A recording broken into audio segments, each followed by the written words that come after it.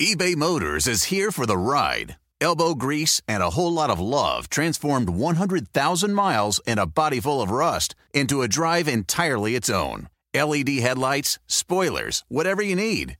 eBay Motors has it at affordable prices. And with eBay Guaranteed Fit, it's guaranteed to fit your ride every time. Keep your ride or die alive at ebaymotors.com. Eligible items only. Exclusions apply. Reese's peanut butter cups are the greatest, but let me play devil's advocate here. Let's see. So, no, that's a good thing. That's definitely not a problem. Reese's, you did it. You stumped this charming devil. This episode is brought to you by Progressive. Most of you aren't just listening right now, you're multitasking. But what if you could also be saving money by switching to Progressive? Drivers who save by switching save nearly $750 on average, and auto customers qualify for an average of 7 discounts. So multitask right now. Get your quote now at Progressive.com. Progressive Casualty Insurance Company and affiliates. National average 12-month savings of $744 by new customers surveyed who saved with Progressive between June 2022 and May 2023. Potential savings will vary. Discounts not available in all states and situations. Shereen, there's a guy named Vince who anytime we talk about the Cowboys will email me and cuss me out. I got 3 of them from him today. 3 during the segment, yeah. And I always just respond, hey, good morning, Vince. Glad you're watching.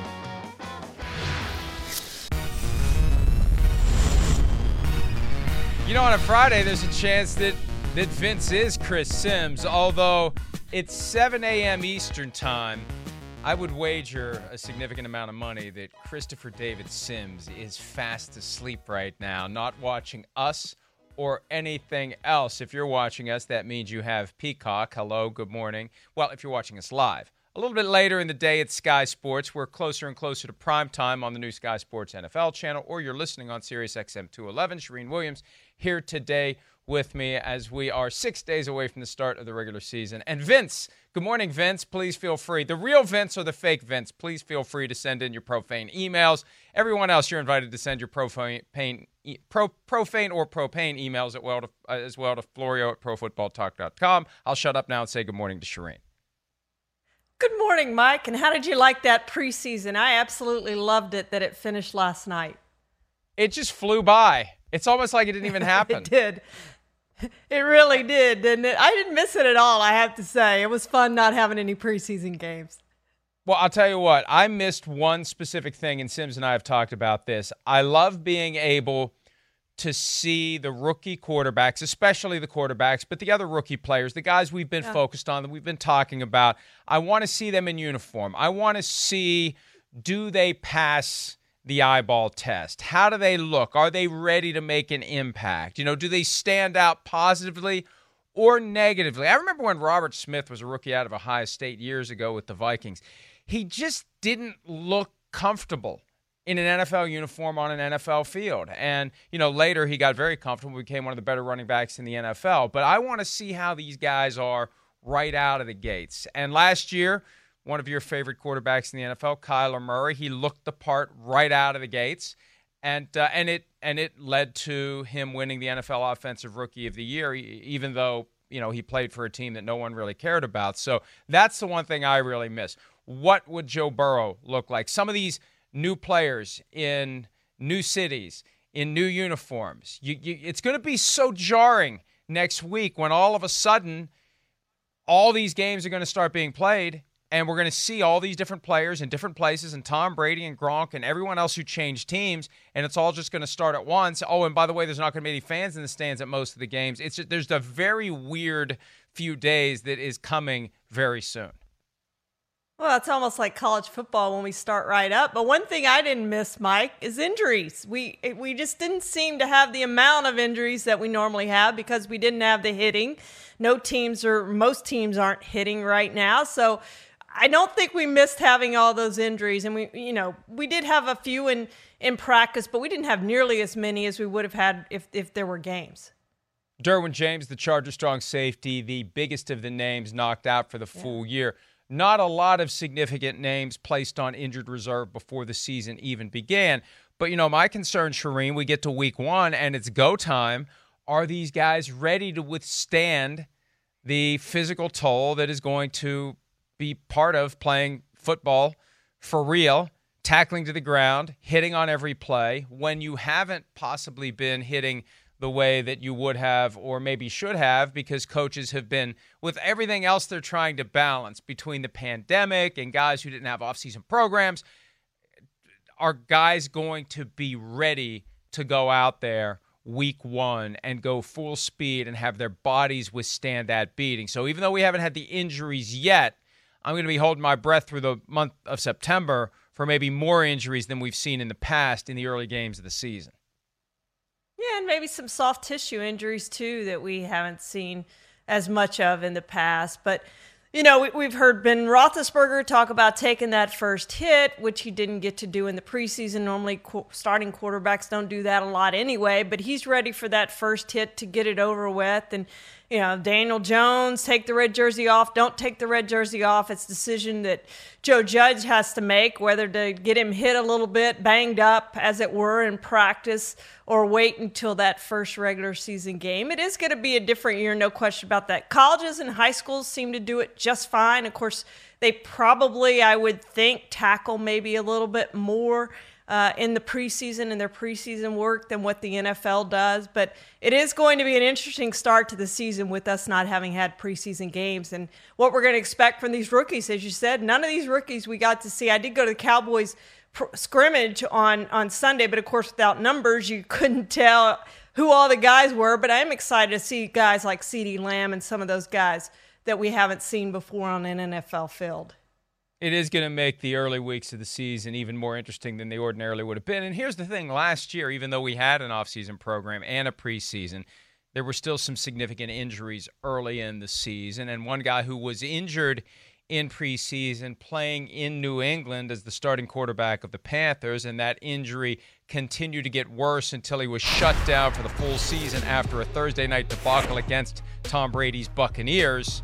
Cam Newton, now the starting quarterback of the New England Patriots. It was reported yesterday afternoon he'd be the starter. The team didn't announce he'd be the starter. What the team announced is he's one of the captains. There's no way he's one of the captains if he isn't the starter. You don't make a guy who may be benched or a guy who's got a tenuous grip on the starting job or a guy who isn't number one on the depth chart a team captain. Look, this Cam Newton experiment, Shireen, has gone exactly the way that the Patriots had hoped, the way that the rest of the AFC East and the rest of the conference had feared, and the way that I think we all agreed, if Cam Newton is healthy, it could go. The real question with Cam Newton, is he healthy? And I think that there were so many teams out there that you know, their quarterback position is set, but their starting quarterback, when healthy, isn't nearly as good as Cam Newton when healthy. And I think that's one of the reasons why there wasn't the interest. Is he healthy? Do we want to go down this path of upsetting our quarterback apple cart? And it all came down to the Patriots. Late June, out of nowhere, in they come. They signed Cam Newton, and so far so good. Now, it may all change when the games are played, but I think at this point, everything we've seen, everything he's done, everything that's been said, the superlatives that have been foisted upon him by Coach Bill Belichick, it's been a rousing success so far. Yeah, Mike, this is a Super Bowl MVP, a league MVP who started a Super Bowl. This is a very accomplished quarterback that they got for next to nothing. It's an incentive-laden deal with a maximum of $7.5 million if he does everything he expects. And look, the Patriots will gladly pay that if he wins league MVP and they go to the Super Bowl and all of that. I mean, it's truly been a great year for the Patriots, and they've made a seamless transition. But yeah, he was always expected to win this job. That's why they signed him. I mean, Jarrett Stidham, for all their talk in the offseason, we're going to be okay with Jarrett Stidham. We're going to be okay with Jarrett Stidham. I mean, this guy's made 4 passes in his career. You don't know what you have in Jarrett Stidham. And the fact that Jarrett Stidham went to the hospital, I think Cam really seized that time. Up until that point, they were splitting snaps, the 3 of the quarterbacks, Brian Hoyer, Jarrett Stidham, and Cam Newton. And then Jarrett Stidham went to the hospital for that leg injury that appeared to be okay once he went to the hospital to have it checked out. But Cam sees that time and sees the starting quarterback job just as we all thought he would. And he is the most accomplished of those three guys, and he's going to start off as the guy. Can he stay healthy? That's the big question. Yeah, and I think part of the goal all along was to prod Cam Newton, not to just be better than Jarrett Stidham and Brian Hoyer, but to be Cam Newton, to be incredibly great, to be the guy that he was in 2015 when he won the league MVP award. And, it's a long time ago, and it's been a long time since we've seen healthy Cam Newton, and I think that's the counterbalance to how well everything has gone. On paper, on film, not that we have any that we have access to, but the Patriots looking at everything he's done, feeling good about it.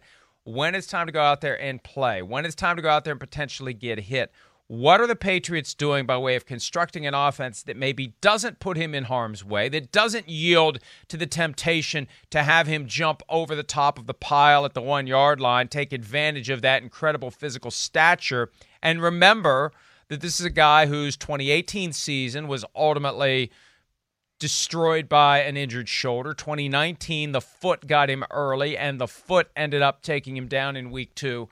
It's been a long time since we've seen Cam Newton firing on all cylinders, and the Patriots need to have a plan, Shireen, in order to ensure that he'll be healthy, whether it's teaching him how to avoid contact when he's in the passing game, how to avoid contact when he's running the football. Maybe he's not going to have a lot of designed runs, but I think look, we got to give Bill Belichick the benefit of the doubt here. He's smart enough to understand it. If we understand it, he clearly understands it at a much higher level than we do. You've got to keep this guy healthy, or it is going to be Jarrett Stidham or Brian Hoyer playing quarterback this year. Yeah, that's the key for Cam Newton. We've known that the last 2 years he hasn't been healthy, and the Panthers weren't very good, which is why they moved on from him this season and sought a different quarterback and a different way to go. And, it seems like every year in Cam Newton's career we're talking about, all right, he's got to get down, he's got to slide, he's got to protect himself. And hopefully over the last 2 years, being injured first with the shoulder and then with the foot, that he's learned that he's an older, more mature quarterback. I hope we all learn those things, Mike, as we mature and get older and learn to be better and wiser at things. And, it's time for Cam Newton to do that, to get out of harm's way and get rid of the football. Tom Brady was very good in that offense of getting rid of the football, and Cam Newton's got to be the same thing because they need him on the field. I don't think they're the same team with Jarrett Stidham, with Brian Hoyer, a journeyman. I think they have to have Cam Newton if they want to continue to be the team that they've been, which is a dominant team in the AFC East and a dominant team in the AFC, a contender every single year. And I think Bill Belichick thinks he can be that team. He can be a contender in the AFC.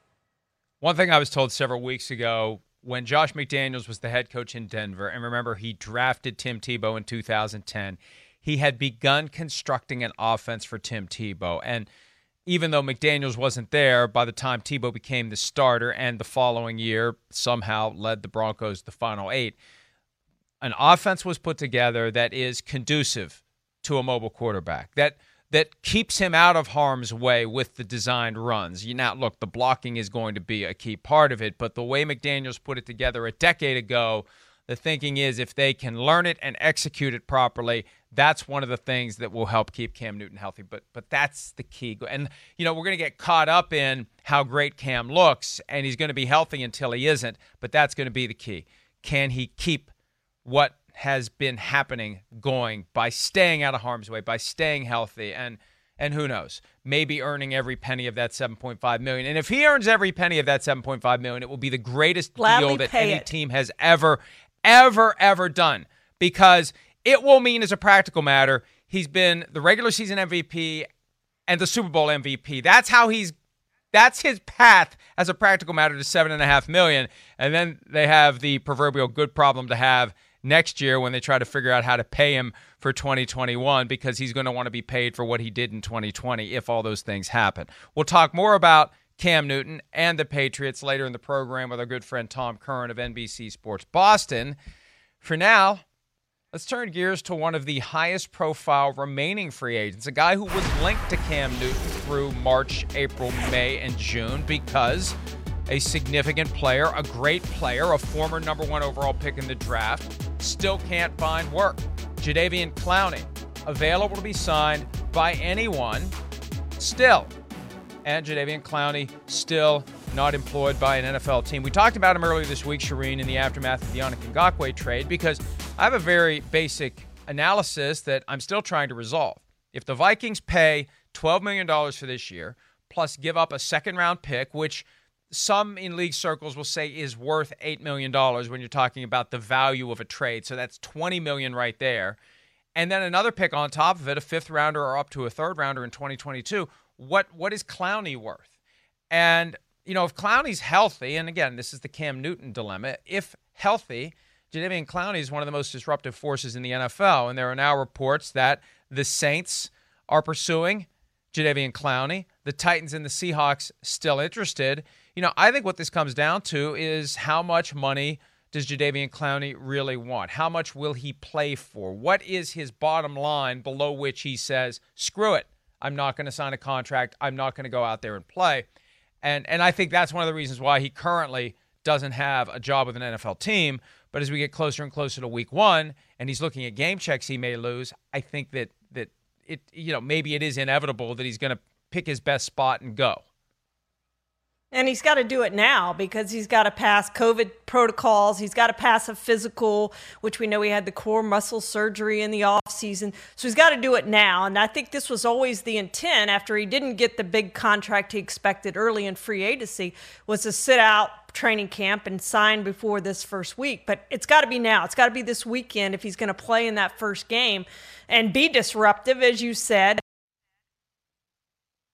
which he can against the pass. His greatest play ever, of course, was against the run. We remember it in college when he just crushed the Michigan running back, the Michigan great running back, and just killed him. But he's very, very good against the run as well as the power. He thinks of him as a pass rusher. Shoot, he had 3.5 sacks last season. So he's as good against the run as he is against the pass, and sometimes better against the run than he is against the pass. But how good would this make the Saints if they can get yet another pass rusher to go with Davenport, to go with Cam Jordan? This, to me, would make the Saints right up there. If they're already the favorites, I think, in the NFC. But if they get this guy, too, and playing Tom Brady, I really like their chances to get after the quarterback. Let me be cynical and conspiratorial as it relates to what the Saints are doing here. It very well could be that as part of the bargaining with Alvin Kamara, the Saints running back, the argument will be, hey, Alvin, we got this money budgeted for you, and if you don't want it, we're going to spend it on Jadeveon Clowney. So you better say yes to this deal because the money's going away. I recall there was a time, I think it was the Steelers way back in 2012, they were trying to sign Mike Wallace. Remember him? It's amazing. He's just another example of one of these guys who was a great player, and then when he's gone, you have to stop and forget about him. I him. remember Mike Wallace, but Mike Wallace wanted a contract, and Mike Wallace rejected what the Steelers were offering him, so the Steelers said, fine, we'll give it to Antonio Brown instead. And even though we're talking about guys at two different positions, look, we've been around the game long enough to know that things like this happen, that coaches will use whatever they have at their disposal to get a guy to do what they want the guy to do. They want Alvin Kamara to sign, and it would not surprise me if the Saints are feigning interest in Jadeveon Clowney as part of a broader, hey, Alvin, if you don't sign, we are paying someone else with the money that otherwise would go to you. So the money that otherwise would go to you is going nowhere, and we're going to have to revisit this next year. So now let's set aside that possibility and assume that they are interested in Jadeveon Clowney, that they truly may make a run at him. I wonder on one level whether or not it shows they have concerns about Marcus Davenport, a guy they gave up a lot of trade capital to get in the first round a couple of years ago, or whether this is just let's fashion a rotation of guys who are just going to destroy opposing offensive lines. Either way, whoever gets Jadeveon Clowney, if it's a contender, it definitely bumps them up a level or two in how we're going to look at that team's prospects for 2020. Yeah, no doubt about it. If the Titans end up with him, he's probably their best pass rusher, despite the fact that he had 3.5 sacks last season. I think he fits right in Tennessee and makes them a better defense for Mike Vrabel and what he can do with Jadeveon Clowney, because he's had him before in Houston. He was there when he was there, so he knows what he's getting in Jadeveon Clowney. And I think the Titans are a pretty good team, but he makes them even better. And I think it's the same with Seattle. I think he goes in there and makes them a better team with the pass rush, and despite the fact, again, that he only had 3.5 sacks, they feel like he was disruptive last year. They liked him. They wanted him back, but they wanted him back at their price, and they weren't going to pay any more than $15 million, and he may make less than $15 million now after turning down that deal. And Shireen, you keep mentioning that he only had 3.5 sacks, and while that's factually accurate, it shows that you are not sufficiently versed in the statistic that Chris Sims has created. We've submitted it to the Elias Sports Bureau in the hopes that they will make it part of the official menu of NFL statistics. It's the F up the play stat. It's the thing that doesn't manifest and he has itself. That. Yeah, in a tackle or a sack or an interception or a fumble. But what he does is he blows such a hole in what the offensive line is trying to do that it's just a jailbreak to the ball by other guys. And that's what Jadeveon Clowney does. Whatever the offensive line and the rest of the offense are planning to do, when he is firing on all cylinders, he can destroy that and F up the play, as Chris would say. And I think the best example of it was last year, the Monday night game between the Seahawks and the 49ers, how dominant he was. Now, didn't he have a touchdown in that game? He had an interception return for a touchdown. Yeah, interception. Yeah. But beyond that, it's what he does play in and play out to just completely disrupt everything and anything an offense is trying to do. The question with him is staying healthy. And also, you've got to manage him in practice, and that's what Pete Carroll, the Seahawks coach, was good at. This isn't a guy who needs a lot of practice. This is the guy who needs to be handled physically. And last year, remember, he was unsigned as a franchise tag player with the Texans. He wasn't part of the offseason program, wasn't part of training camp, signed his franchise tender at a slight reduction from 15.97 down to 15, was traded to the Seahawks this weekend, Labor Day weekend of last year, and still was an impactful player for most of the season until he developed the core muscle problem, the sports hernia, whatever term they use now. There's so many different terms for a hernia. But he had that issue, and he played with it, and it first really popped up in the game against the 49ers on that Monday night, and he managed it the rest of the year. But, the Seahawks are still interested. Let's hear from Pete Carroll, the head coach of the team, acknowledging that even though he's still out there, he's still available, the team that employed him last year still has interest in employing him this year. Here's Pete Carroll from yesterday. Are you guys still in contact with Jadeveon Clowney at all? Is the door still open on him at all? Always competing. Always competing.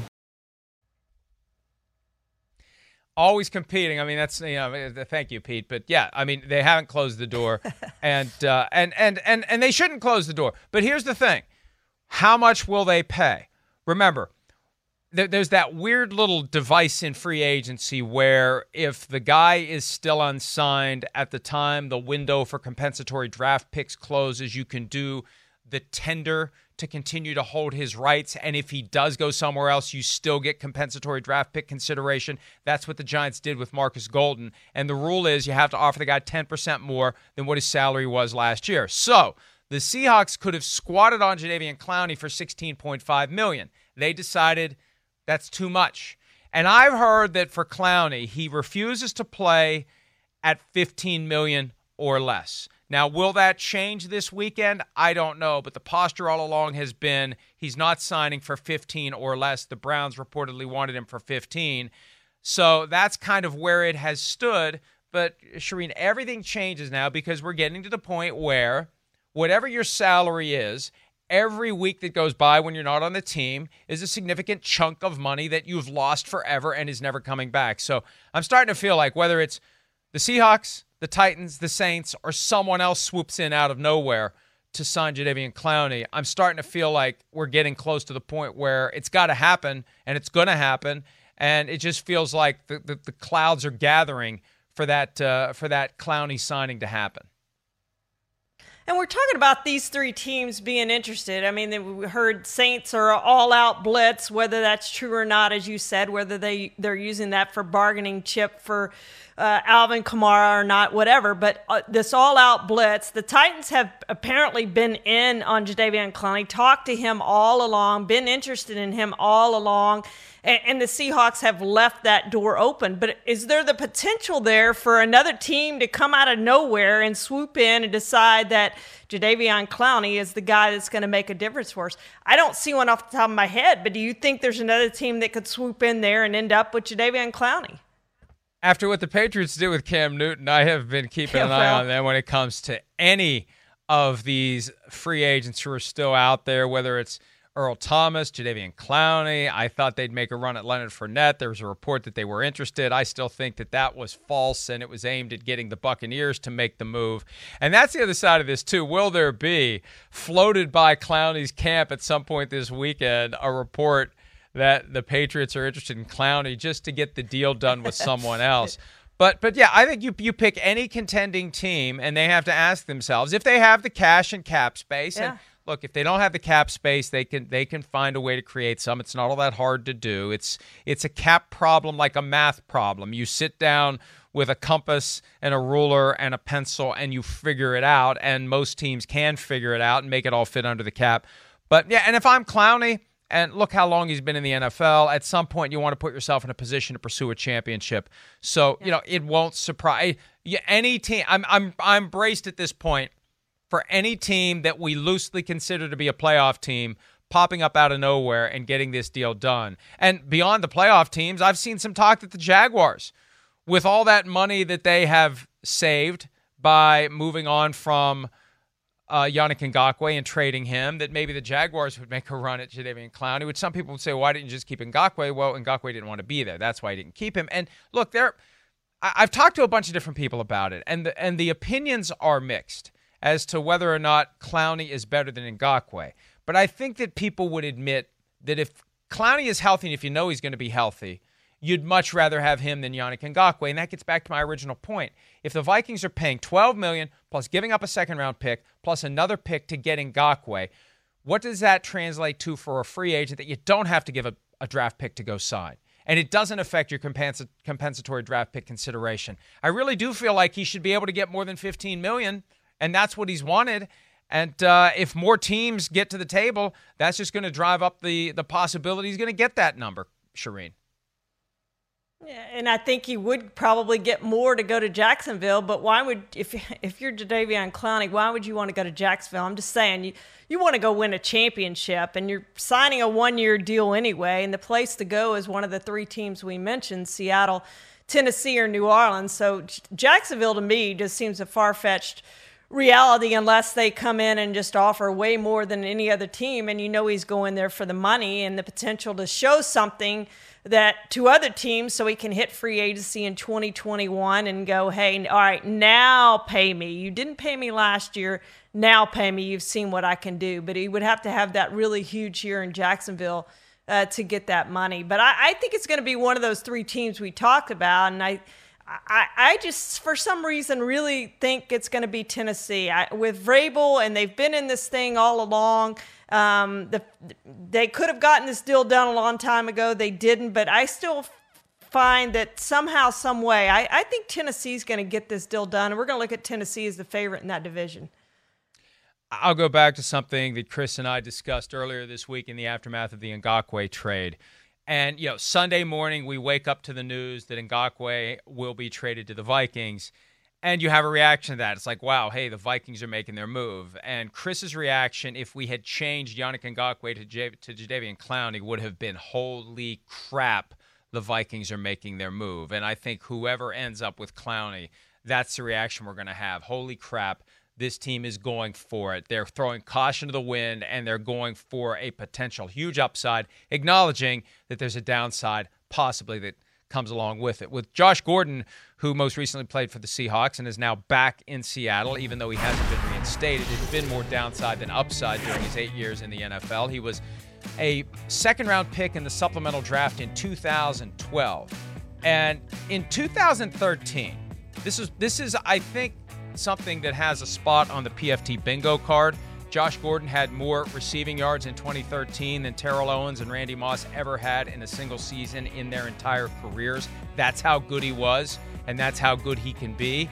The question is, when's he going to be reinstated? He's signed by the Seahawks, which tells me they know something, or they sense something, or they think something, and it's not a huge contract, and of course he doesn't get any of the money until he's able to play, but that looming question is out there of when will he be reinstated. And Shireen, I've got strong opinions, I always have, on whether and to what extent the NFL should care about guys who use non-PED recreational drugs away from work. It shouldn't be the NFL's business. It shouldn't be any employer's concern if it's not affecting the work, if it's not a safety-sensitive job, and that's never been postulated by the NFL as a reason why they do it. They just started doing it 30 or 40 years ago because it was a PR thing.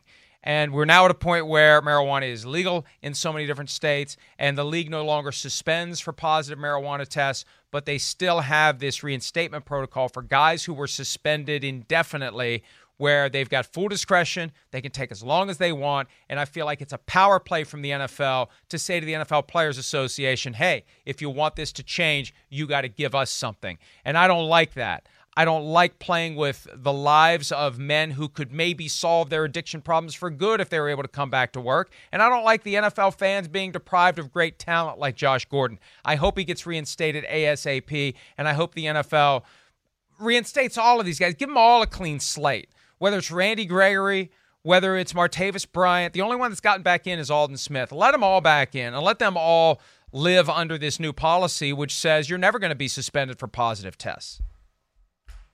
Yeah, free Josh Gordon, free Randy Gregory, free all of them for what they've been under. And we've certainly seen, as you said, what Josh Gordon can do on a football field when he's out there. The problem's been is he's been on a team, he's been off a team, he's been on a team, he's been off a team because of suspensions. It's just on, off, on, off. And you know, I think he's better in a locker room and better in a regiment and having somewhere to go and all of those things that you do on a football team and being around other guys. I think that's good for guys like that. I think that helps keep them on the straight and narrow more so than being out on their own and trying to do it themselves. And so I hope they are reinstated, all of them, and Randy Gregory and Josh Gordon and whoever else is out there that needs to be reinstated. But I hope they all get another chance to get back in the league. They should, and it should have already been done, and Josh Gordon should get his chance to come back and play for the Seahawks again. And we've seen what he can do. He just needs to be out there consistently, week after week after week, year after year after year, and he's missed way too many games over the last few years that we haven't seen the same Josh Gordon that we saw in 2013, and I think that's the reason for it. He just hasn't been around enough to get that consistency, get that coaching, do everything that he needs to do to be the great player he was in 2013. And one last point on the way out the door here. You know, I wish the NFL would show these players greater compassion, because I think that would help the fans show greater compassion and greater understanding that these are human beings who have the same human weaknesses, the same human frailties, the same human challenges that everyone else has. And when you consider the pressure they're under at such a young age to perform, to walk into a stadium with 80,000 people who hate you, to have to deal with social media who only cares about what you can do for their fantasy teams, it's going to cause them to seek refuge in things that allow them to escape the stress, the intense stress that they're under. And I just wish that folks would understand that. And I think if the NFL did a better job of understanding it, maybe fans would give these guys more of a break too and realize that at the core they're no different than the rest of us. All right, let's take a break. NFC contenders have some secondary questions, and could there be an opening with an NFC contender for Earl Thomas? More PFT Live right after this.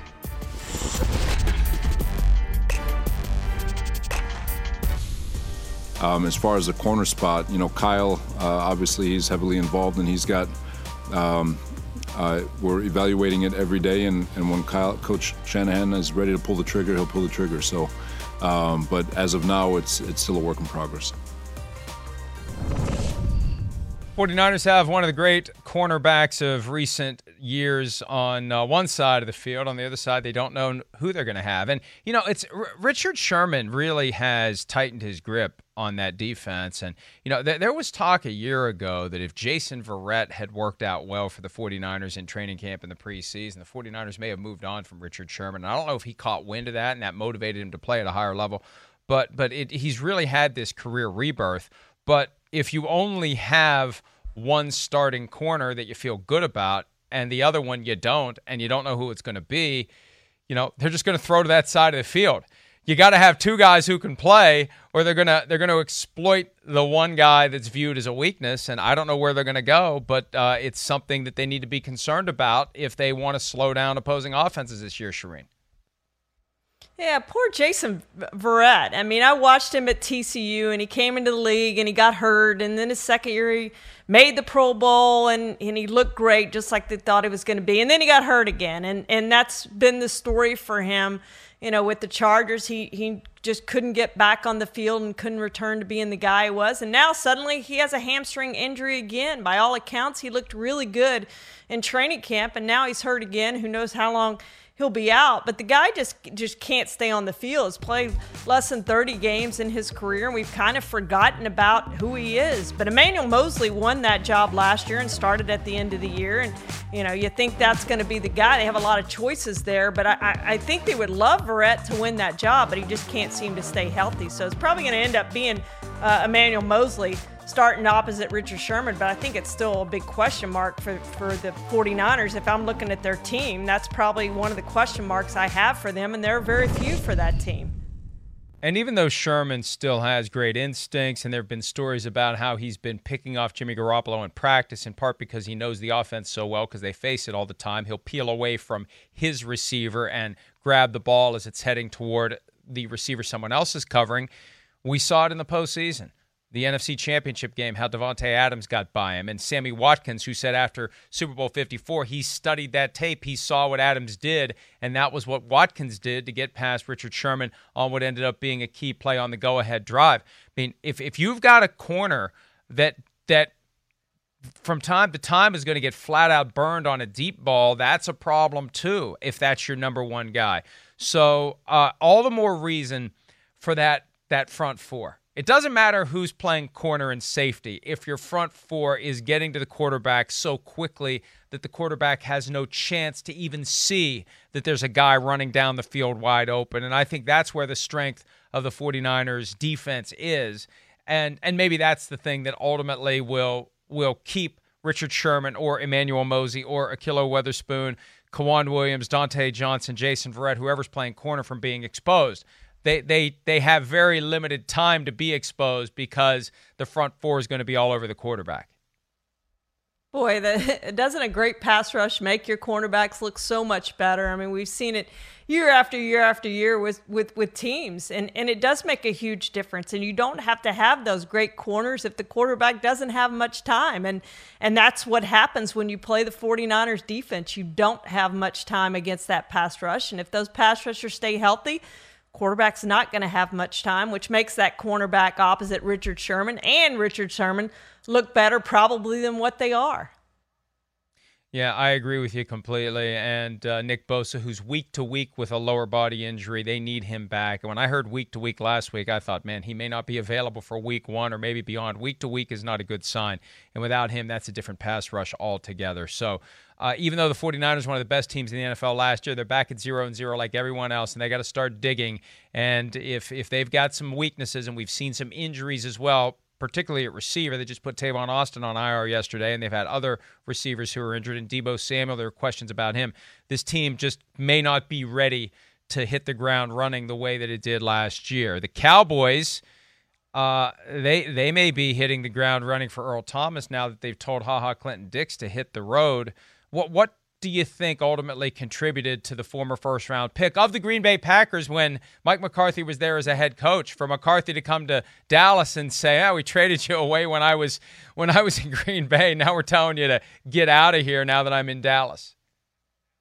Yeah, he didn't win the starting job. He was beaten out by Darian Thompson, the former third-round pick of the Giants, who didn't do anything there. And, it's a strange situation that HaHa Clinton-Dix couldn't come in and win the starting job, but he didn't do that. And so the Cowboys continually have this question at safety as they do again this year. And they had a chance last year to fix this situation in the draft. They had a chance when they drafted Tristan Hill in 2019 in the second round. There were all those safeties sitting there. There were Taylor Rapp was sitting there, and there were three of them. Juan Thornhill was sitting there, and they had a chance to draft one of those safeties who went in the picks right after them, and they didn't do that. They had a chance in a trade. Quandre Diggs, if you look at what the Seahawks gave up for him, they had a chance to make that trade. Or Minkah Fitzpatrick, if they wanted to give up the bigger draft compensation to get somebody like that. But they had all these chances to improve their safety position, and they haven't done it. And here they sit.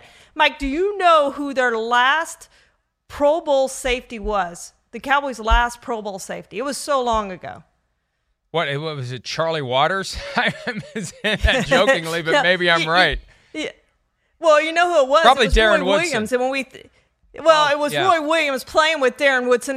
But when we think of Roy Williams, who do we think of? We think of the receiver Roy Williams, who played for the Cowboys, not the safety Roy Williams, who played for the Cowboys, but it was Roy Williams. It was that long ago. And they just had this question mark at that position for so long, and they haven't addressed it. And I think it was why the Tampa 2 defense under Rod Marinelli never lived up to the expectations that they had, because you have to have that safety in that defense. You have to have a John Lynch who's wrecking havoc back there, not making the interceptions, but wrecking havoc. Or you have to have somebody like a Charles Tillman in the secondary with the Bears, which is what he had, who's forcing all those turnovers that Charles Tillman forced back in the day. But they didn't have that at corner or safety when he was there. And they moved if you remember, they moved Byron Jones all around. They couldn't decide, well, is he a safety? Is he a corner? They started him at safety, and then they moved him to corner. Finally said, all right, we got to leave you at cornerback when Chris Richard came in. But they've just never gotten that safety position right since Roy Williams. And again, they go into a season with a huge question mark at that position again. Poor Roy Williams couldn't even keep his name on the Roy Williams rule. They eventually just called it the horse collar tackle rule, and they originally called it the Roy Williams rule. He was the reason why the horse collar tackle became illegal. He broke Terrell Owens' leg back in 2004, knocked him out of the balance of the regular season, postseason up until the Super Bowl, and he had that great performance even though the leg was still broken. But yeah, I get why are we calling it the Roy Williams rule? Why are we naming it after a receiver? So we just call it the horse collar rule instead. Earl Thomas. There aren't two Earl Thomases in the NFL. There isn't an Earl Thomas, the receiver, yet. Earl Thomas, the safety, isn't in the NFL. Does the departure of HaHa Clinton-Dix open the door for Earl Thomas, or do the Cowboys continue to stay put? Well, I would say absolutely not. And everything I've gotten in response to asking Cowboys officials, are you interested? Are you interested? The answer comes back, no, we're not. But at the same time, there's only one guy we know in that organization that makes decisions, and he has been known to make decisions against what others want in the organization, and that's Jerry Jones. We've seen it repeatedly. So until Jerry Jones says, no, we don't want Earl Thomas, I don't think you take them out of play for Earl Thomas. But I think others in the organization do not want Earl Thomas, but ultimately, is Jerry Jones going to be talked off this ledge, or is he going to go out there and say we really need Earl Thomas?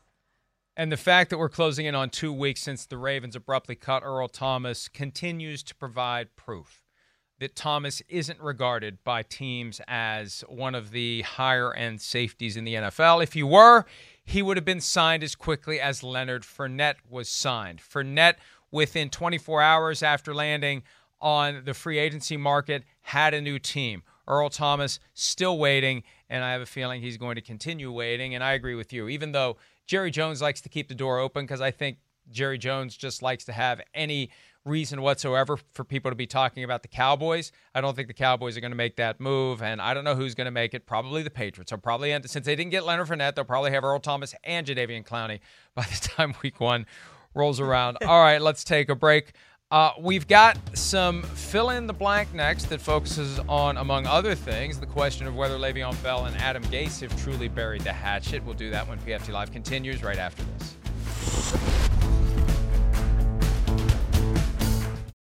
Reese's peanut butter cups are the greatest, but let me play devil's advocate here. Let's see. So, no, that's a good thing. That's definitely not a problem. Reese's, you did it. You stumped this charming devil. For the world's greatest athletes. This is the showdown we've been waiting for. There is nothing like competing on the world's biggest stage. It's a world record again! Gold for the United States! Unbelievable! And when that stage is Paris, anything can happen. I have never seen anything like this. How about that? An Olympics unlike any other. What a performance! The Paris Olympics, this summer on NBC and streaming on Peacock. The Premier League is built on hope. The hope of discovering a new star. It doesn't take long for Darwin Núñez to make an impression. The hope of rewriting history. Leaves his calling card. And the hope of continuing a dynasty. Unstoppable week after week. This is the Premier League on NBC, USA and Peacock. It's his job. Nothing's changed for him. And, we just added a heck of a piece of insurance and see what kind of role he can cut out. And, Rojo's, it's his job. If he wins it or loses it, he's already got it. So he's had to screw it up. So I don't see that happening. Bruce Arians, Buccaneers head coach, yesterday saying that Ronald Jones, a.k.a. Rojo, still the starting running back in Tampa Bay, even though they've added Leonard Fournette to a one-year deal worth up to $3.5 million. Now, initially, the way that his quote was characterized by social media and people who were putting that out there, it's definitely Ronald Jones' job no matter what. When you hear the full quote, well, he'd have to screw it up, and I don't think he will. As Arians said, not me. I don't know if he will or he won't, but the truth is guys screw up their starting jobs all the time. Running backs fumble the ball. If you fumble the ball enough, what happens? They put the backup in.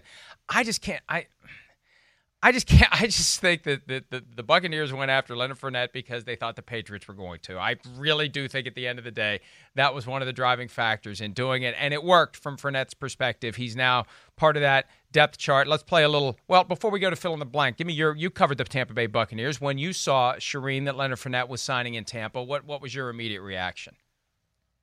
Well, Mike, you had put that out or after Leonard Fournette got cut in Jacksonville, and you said, we say the Steelers, who else do you say? And I immediately said the Buccaneers. And I just thought that was a weakness on their team. If you go back to, we talked about the 1,000-yard receivers or 1,000-yard players that we thought were going to happen, and I said Tampa Bay, and I really didn't know who that third guy might be because I didn't think it would be Ronald Jones. So I thought it would be maybe Gronkowski, but I know he hasn't done that in a while. Well, now I think we have our answer. I think they've improved their running back position. So I wasn't surprised at all that it happened because I thought they needed an upgrade there over Ronald Jones. He can be a good second back, but, he may screw up this thing and Leonard Fournette may end up being the starter. The analytics crowd despises Leonard Fournette. I've seen more and more evidence to that effect. Yeah. I don't get it. 1,152 rushing yards for a team that did not have a good offense, did not have a good offensive line, 76 catches on top of it for over 500 receiving yards. He had more rushing yards than Joe Mixon, Dalvin Cook, Josh Jacobs, Aaron Jones. I've been saying that all week, and who knows? But maybe he will end up being the starter. Maybe they did make that move simply because they thought someone else was going to. But I never put full credence in something a head coach says because there's always some other agenda that's potentially happening. And I don't think you go out and make that move as aggressively and as quickly as you do for Leonard Fournette if you're just pegging him as being a backup, especially when they haven't cut and apparently won't be cutting LaShawn McCoy. They are top-heavy with veterans at the running back position, and who's going to play special teams? I mean, that's going to be one of the game day dilemmas for the Tampa Bay Buccaneers. All right, let's play some fill in the blank. The Buccaneers running back core, not receiving core. The running back core is what, Shireen? I still don't think it's as good as their receiving and tight end core, and I think they're still going to be built around the pass. But I think Leonard Fournette did upgrade them at that position. I mean, he's a two-time 1,000-yard running back, something that they didn't have with Ronald Jones, and he's a much better, as you pointed out, pass catcher in the passing game than what Ronald Jones is. That's been a deficiency of his, and he also can pick up the blitz very well, which they need with Tom Brady at quarterback there. So I do think they've upgraded, but I still think their best weapons are outside with Chris Godwin and Mike Evans and Rob Gronkowski and O.J. Howard and all those weapons that they have. So I think this is a team that I know coaches like to talk about, we're built around the run, but this is a team to me that's going to be built around the pass and kind of supplement it with the run. Based upon everything you just said, I'm going to answer this question by saying the Buccaneers running back core is irrelevant. It doesn't matter. Not that they won't have a role, but it doesn't matter who it is. Because what's going to happen is the defenses are going to be so obsessed with stopping the passing game, the holes are going to be there, the openings are going to be there when they do run. And there are so many running backs out there, guys that we maybe have never even heard of. You plug them in, and I say this all the time, Shireen, the college programs, the major college programs every year generate a guy, sometimes two guys, who could gain 1,000 yards in the NFL if you can block for him, if he holds onto the football, and if you trust him enough in the passing game to have him pick up blitzers.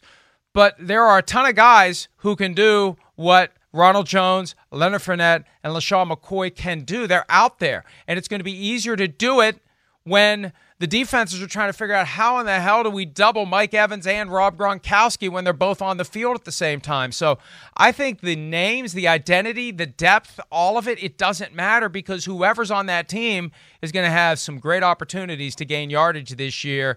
And if it is Leonard Fournette, maybe people will view him differently than they did during his time in Jacksonville, even though it was a lot harder to gain those yards in Jacksonville than it will be in Tampa Bay. All right, Le'Veon Bell has found it's a lot harder to gain yardage in New York than it was in Pittsburgh, in part because they don't have the offense around him that they did when he was with the Steelers. Here's Le'Veon Bell talking about his tenuous relationship with Jets coach Adam Gase. Ever since I got here, I don't understand why everybody keeps trying to put me and Gase against each other. Like, we're not against each other, so I understand how hard it is to believe that, but we actually like each other. Yeah, it wasn't no big of a deal for real. I think it was just miscommunication with, for me, trainers and Coach Gase. But I just want to really clear it up for everybody, like, fantasy owners and everybody. My hamstring is fine. You know what I'm saying? So, yeah, I felt good. Look, here's the reality. This relationship had an issue from the get-go. When the word gets out that Adam Gase didn't want to pay Le'Veon Bell what the Jets paid him, and some twisted that into Adam Gase didn't want Le'Veon Bell. The truth is he wanted him, but not at $13.5 million a year, especially when the Ravens were not pursuing Le'Veon Bell in that same ballpark. And I think Gase knew it, but Mike Maccagnan, the former GM, for a reason, didn't or wasn't willing to accept it and was afraid that the Ravens were going to sign him, and they spent all that money. I think that got the relationship off on the wrong foot, Shireen. And then last year when they talked about trading him, that's not going to make the relationship better. So I feel like they're coexisting right now and trying to avoid any skirmishes that wouldn't be good for either of them. But, I don't know. I think that relationship is never going to be as good as it could be because it was never good from the get-go. Yeah, and you're exactly right about that, Mike. And Le'Veon Bell is outspoken. We know that. We've seen it with various things, even when he was in Pittsburgh.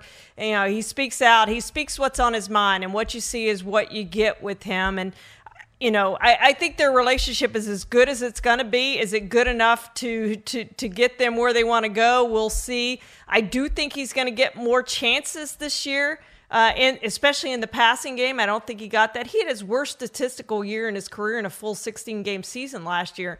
So I think he's going to play better this season. If his hamstring is right, if everything else is right with him, I think we're going to see a different Le'Veon Bell this season. And perhaps Adam Gase changes his opinion of just how good Le'Veon Bell is and if he's worth the money or not. A great running back is the final piece of the puzzle for a great offense, not the starting point unless you're Barry Sanders or Adrian Peterson in his prime. There's breaking news courtesy of NFL Media, and this is a stunner to me. 2 years after Washington literally got Adrian Peterson off the couch in late August, and he came in and had 1,000 yards for them, and by all appearances was going to be the top tailback, at least the early down option with Darius Geis gone. NFL Media says Adrian Peterson, future first ballot Hall of Famer, has been released by Washington. Can you believe that, Shireen? Adrian Peterson out. Stunner. It's an absolute stunner, but it just tells you that they don't think he has anything left. At this point, Mike, I don't think he's going to break Emmitt Smith's rushing record for career rushing yards. But yeah, I'm very surprised at that. I thought at least he's a guy you keep around in that running backs room, even if he's not playing every single down. You keep him in there to groom your younger running backs. He's been very good at that. But apparently they think he has nothing left, and now they're moving on from him. That's a surprise of the day so far, and I think we're going to see more of those in the next 2 days. He's going to leave behind $750,000 in dead money. They avoided $2.25 million salary that would have become fully guaranteed week one. We're kind of scrapping the outline here and focusing on this Adrian Peterson news because he talked not that long ago about the bond he feels with the Washington fans and how he wants to be there for several more years, and he does have his sights set on Emmitt Smith's all-time rushing record. And, I believe that Frank Gore and Adrian Peterson could both end up with more yards than Emmitt Smith. The question is who will give them the opportunities to get the carries and the yardage necessary. You need a team that's willing to employ you. And now that Adrian Peterson's cut that abruptly, that quickly, he instantly becomes a free agent. I just wonder where he's going to end up. And let's put him on the list with Earl Thomas and Jadeveon Clowney as potential future Patriots. Yeah, right. And I think you also list Seattle. I mean, they have this problem at running back. We've seen them bring in these veteran running backs and work out these veteran running backs and constantly because of the injury to Chris Carson and the other injuries they've had with Penny and some others with their starting running backs. And so I think you also have to put Seattle on the list with what they do with veteran players. So those are the first teams you immediately look at just because of their history of veteran players, to me, is New England and Seattle. And I think one of the realities, too, apparently they feel good about Bryce Love. Right, the guy who was on scholarship last year, right. He had the ACL tear. They were waiting, and they knew when they drafted him, this is a guy who would have been drafted a lot higher if he was healthy. They took a flyer, and again, because we haven't had the preseason, we haven't had joint practices, we haven't been able to see what these guys can do. And maybe Bryce Love is a guy they've kind of kept up their sleeve as a guy who is ready to take off. You don't get rid of Adrian Peterson unless you think you have a replacement, unless he really does have nothing left. It really is a stunner, though. 35 years old. He plans to keep going, and now we'll see where he ends up. And it's going to be maybe the first shot of what will be a very interesting weekend as the cuts approach on Saturday. We have a full hour of PFT Live still to come. We'll be right back. Reese's Peanut Butter Cups are the greatest, but let me play devil's advocate here. Let's see. So, no, that's a good thing. That's definitely not a problem. Reese's, you did it. You stumped this charming devil.